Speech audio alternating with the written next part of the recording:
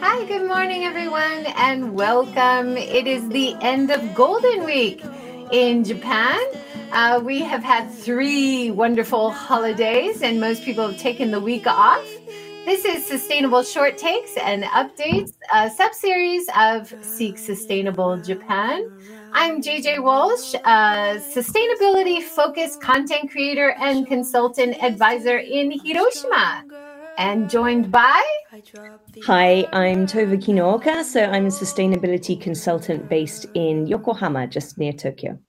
And we have been doing this sub-series as a way to talk about our exciting new event, which is we're doing this year, and it is happening next week.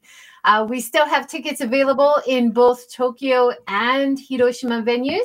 And of course, you can also buy your tickets for the online version. So we'll put links below. But Tova, you want to give us a little update about the Tokyo in-person event?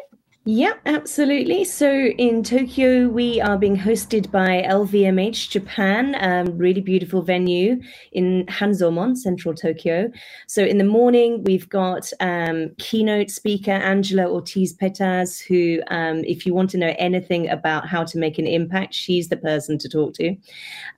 So Angela will be keynote. Then you can see here Fariza Abidova there from Trusted is going to be moderating a panel with Angela, Trista Bridges, Hélène Keguigne, and I'm thinking there is one more person on that panel. Who is that? No, that's the 4 of them. So, and then we've got Aya Yamanouchi and Sarah Backley, so from LVMH and BCCJ, respectively, talking about empowering women in the workplace and some really exciting projects that they've been working on in their organizations. The afternoon, we've got hands-on workshops. So really, it's not just being talked at. This is a day where we really want people to be able to discuss what they're working on, what they want to be working on, to connect with each other, potential collaboration opportunities, and sparking off ideas and inspiration. So we've got 2 workshops, one focused on the personal level, looking at how can you build sustainable practices into your own life, everyday life. And then we've got, after that, looking at in the workplace. So if you're not in an official sustainability role in your organization, how can you actually build that into what you're doing in your everyday work? So we've got James Hollow, CEO of Fabric, working with us, co-facilitating on that. So then there's all the networking in between, and that's going to be a really important part of this, sort of connecting with people, getting ideas and inspiration. So really looking forward to it. Also, Alana Bonzi from Sego, one of our speakers, they're going to be bringing along some art, their ocean conservation art project. So there'll be that to look at and hear the stories behind that as well. So lots of exciting stuff going on. Wonderful. I'm just putting the link to the event information with the schedule, tickets link for Tokyo, ticket link for Hiroshima. Definitely get on and buy your ticket for in-person or online. It's great that you can support this exciting event, but I think it'll be not only entertaining and informative, but it'll also be inspiring for what you want to do with your life, your work, your travel. And I think that is what we're aiming for. And I think it'll really empower a lot of women, and of course, men. You're welcome to join as well. Absolutely, yes, please do.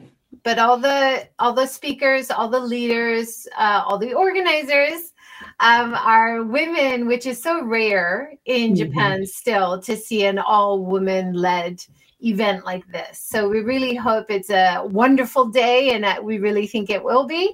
Yeah. And it'll lead to future events like this, where we can balance the manels, right? We can have women inspiring us and sharing their amazing insights.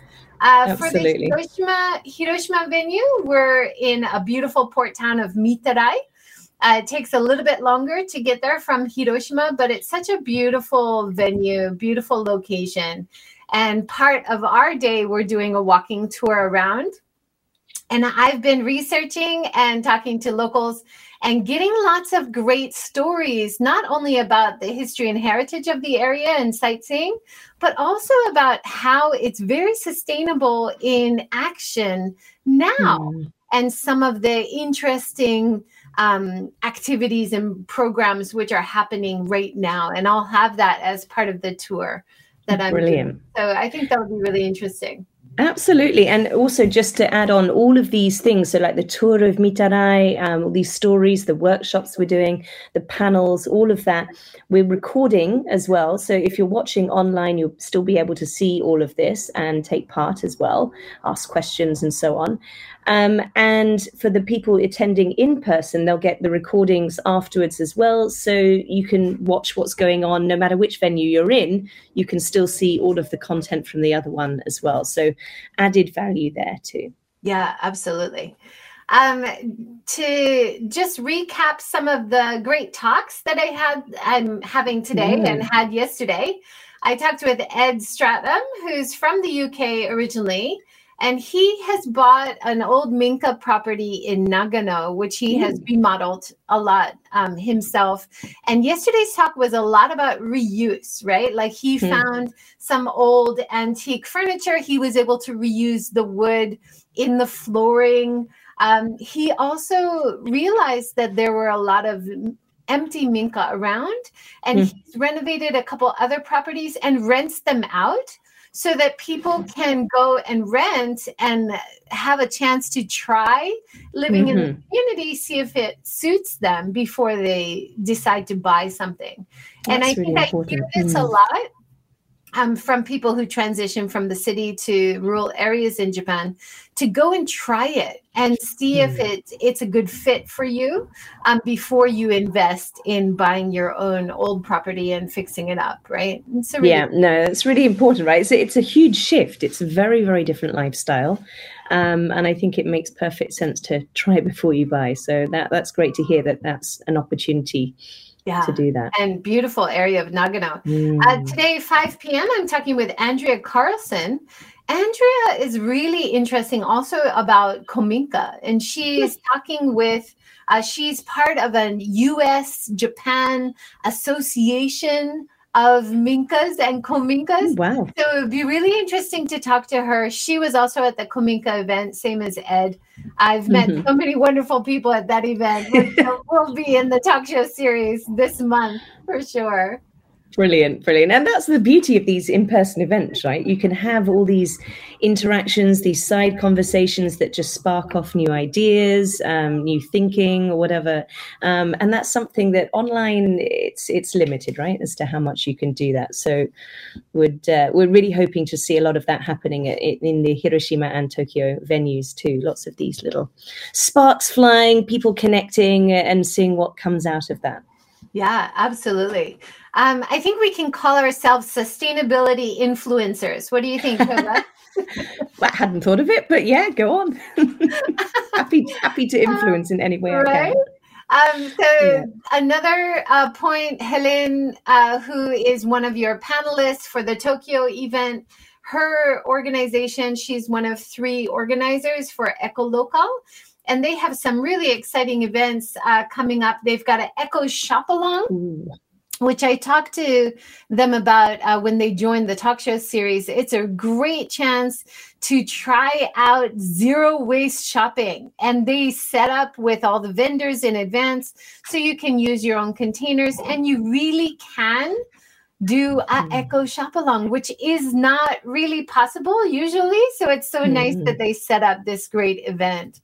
Yeah. There's another great event that they have going on Sunday this week. It's the In the Loop series. So circularity driven pop-up event, another zero waste focus in collaboration with Fab Cafe in Tokyo. And that looks fun. That sounds really good. And they just opened their own cafe as well. Slow Lab Cafe. So I really want to go. If I'm in Tokyo, I want to go and check it out. I'll be up in Tokyo, I think, next week. Wow. But let me just show the website here. Yep. So they've got some food. It's all vegan. You can also rent out the space if you want to do an event. That would have been really handy if they had opened a bit earlier, right? Yeah, next time. Next time, yeah. But yeah, we wish them lots of luck. This is a great new enterprise that they're trying right there in Tokyo to try to support the sustainability community that's growing definitely in Tokyo, and looking for venues, looking for places to meet and support each other. So it's great to see that. No, it's really good to see that, because I think, there's often one of the big hurdles for any sort of new organization like this is the infrastructure, right? Having the space and the connections to do whatever it is they want to do. It's kind of like having an electric car, right? It's wonderful, but if there's no way you can go and charge it, then you're kind of a bit stuck. And it's a bit like this as well. I think for a lot of these, maybe small companies starting up with wonderful ideas, but if there's no space for them and there's no sort of infrastructure community around, it's very difficult to get any traction and to keep going. So it's good to see that. Sorry, I've got a cat joining me now as well. So. That's all right. Background noise. Hello. You had an interesting event, Japanese, Norwegian, Swiss perspectives on net zero. Do you want to tell us about that? Yes, so this is an event. So I'm moderating 2 panels at this event. So it'll be 2 short panels. We're going to be looking at the topic of transition finance. Sorry, I've got the gourmet lorry coming past outside, so it's a bit noisy. So we've got 2 panels of 3 people each, and we're looking at the topic of transition finance. So how do you fund that transition from not sort of unsustainable practices to more sustainable ones, whether that's around energy use or processes, whatever that is. And the first panel is going to be looking at it from the recipient's perspective. So the 3 people on that panel, they're all large, very large companies, one Swiss, one Japanese, one Norwegian. And we're going to be looking at sort of what kind of projects are they doing that they are looking for funding for, and why is the funding important? Where do they look to get that, and so on? How does that relationship work between the provider and the recipient? And then the second panel is from the provider's perspective. So we're looking at 3 very large organizations, again, one from each of the 3 countries involved, and we're going to be looking at from their perspective as a financial backer of these kind of projects. What are they looking at? What are the risks for them? What are the opportunities?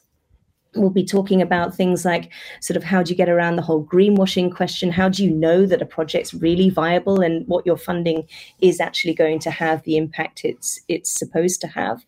So really looking forward to that. The event will be in English and Japanese, and we'll have simultaneous interpretation available, so you can listen in whichever language is comfortable for you. So that's on the 11th. Next week, so a few days before our event. So it's going to be a busy week.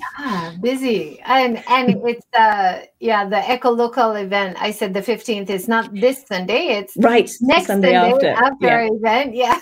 There's a lot going on, which is really exciting, right? It's great to see so much happening in this space, right from the grassroots, the local community level here, through to the big organizations and governments talking about, what they're doing to fund these major transitions that need to happen. So it's all good to see this kind of momentum really building.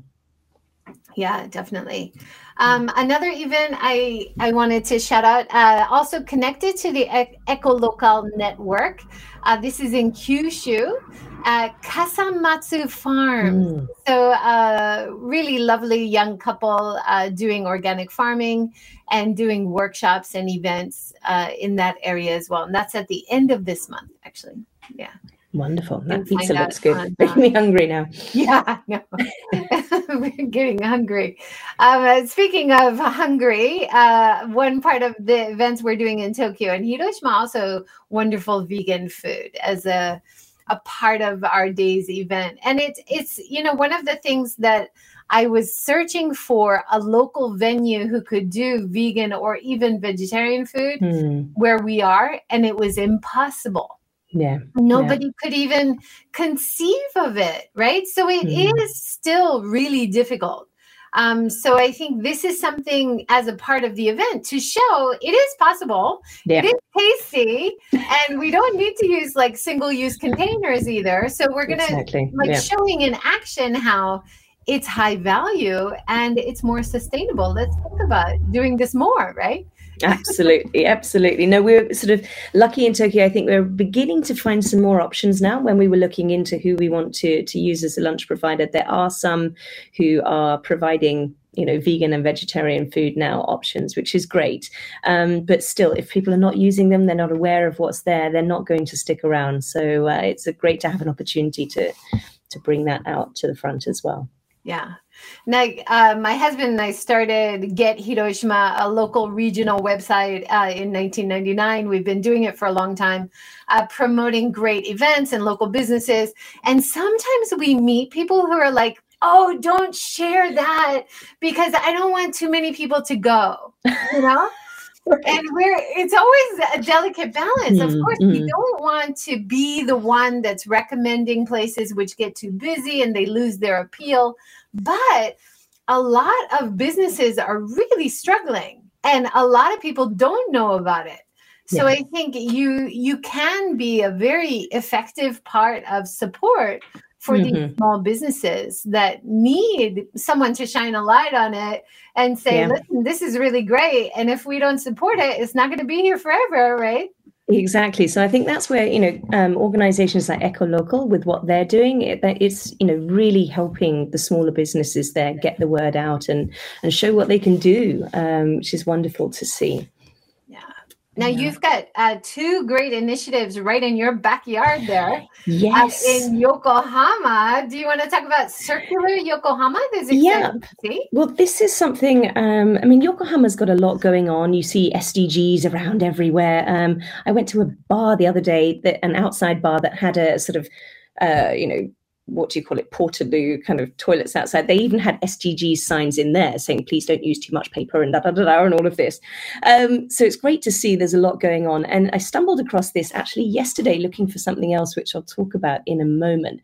But it's a really useful resource. It's in English and Japanese, which is amazing. And it's got information about events they do, about small local businesses that are really working on a circular business model, everything from food to clothing to, all kinds of really interesting stuff. So I was really impressed. You see, you've got tours there, learning about circular city development, business development support. So if you've got an idea and you want to support with how to get that off the ground, you can go and talk to these people. So it was really great to see this happening and being so accessible in English and Japanese. And sort of obviously a lot going on. And as part of that, I've discovered that even in my tiny local town, so I live in a place called Ryokuen Toshi, which usually nobody's ever heard of. It's on a little local line out of Yokohama. They even have a group meeting there and doing a tour of the local area, looking at, okay, what are the issues for this area? Because it's very much what's talked about as a kind of bed town, Ryokuen Toshi.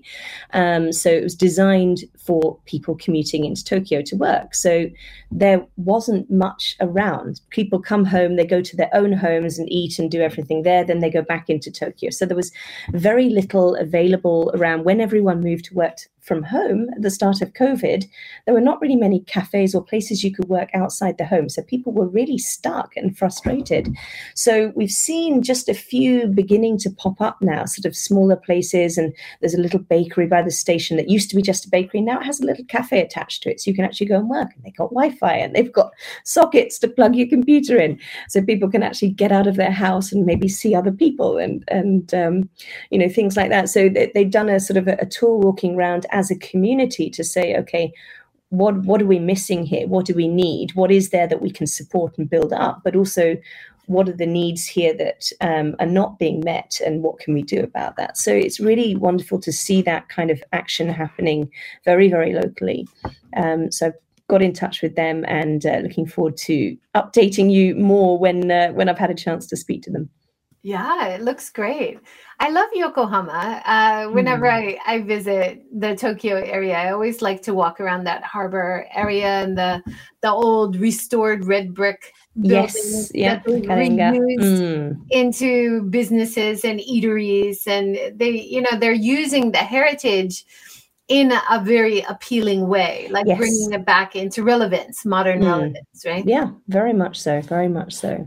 And one of the reason I found the circular Yokohama site was I was actually looking for, well, last week I was at the dental surgery with my daughter, picked up a local magazine and found an article for craft beer paper, which kind of caught my attention. It sounded interesting. Again, circular business model. So this couple during COVID were sort of looking for, more meaningful work, and they were talking to a friend, I think, who had a brewery, and they were talking about the waste that comes out of that. So once the beer is brewed, you can see there this kind of leftover kind of byproduct, I suppose, of the beer making process. And so they have found a way to make that into paper. They make, as you can see, packaging products. You can do your business cards, your meishi, your sort of coasters and things like that, made from beer waste, which is a really wonderful idea. And they've started working with some of the bigger breweries as well to sort of trial products there. So again, I'm just at the point I need some new meishi, so new business cards. So I think I've found the provider for that, which is quite exciting. That's great. Yeah. And it's lovely, just a couple starting this off. Yeah, reuse the waste from the craft beer making. Yeah. Because a lot of the craft breweries that I've talked to in Kamikatsu and Onomichi and other areas around Japan, they're giving it to farmers because it can be reused in agriculture. It can be given to farm animals. But reusing it into paper pulp, this is new. I like that. Yeah, why not? Exactly. So really excited to see. I'm going to order a sample and have a look at that. Yeah, wonderful. Just to highlight some of the talks next week. So we have Stéphane Ledoux, who just started a brand new initiative in Fukuoka called Kodo Advisory, another sustainability-focused consulting and advising group. So it's wonderful to see that they're opening in Fukuoka, in the Southern Island. And hopefully they're going to have a lot of really positive momentum and influence from their projects. And it'd be great to talk to him next week and learn more about it. Also talking with Dr. Men Ku, who is working as an associate professor at Hiroshima University. He's also really active for doing documentaries and research on the rural revitalization projects around Japan. He's going to be at the event helping us with the technical side, but he'll be on the show on the 11th on Wednesday, and we'll be talking about his films and his takeaways. He was actually showing a lot of the films at a recent event in Mitarai, where we're having our women's event on the 14th. So that'll be great to talk to him. And then his partner, Simona Zolette, who's one of our speakers for the panel, as well as talking about regenerative agriculture. Oh, brilliant. During the day. So she's also joining the talk show on the 12th to give us kind of a preview of what she'll be talking about and talking more in detail. During the event, most of the speakers are just talking for 20 minutes and then having a question and answer time. So it'll be nice to talk to her for an hour and get a little bit more in-depth and background, how she got motivated to get started and stuff. Yes, no, I'm really looking forward to hearing about that. It's an area that's very close to my heart. So looking forward to that. Yeah, wonderful. We have a comment. Yes, you can make paper from hops. Thank you, Black Tengu. I had no idea.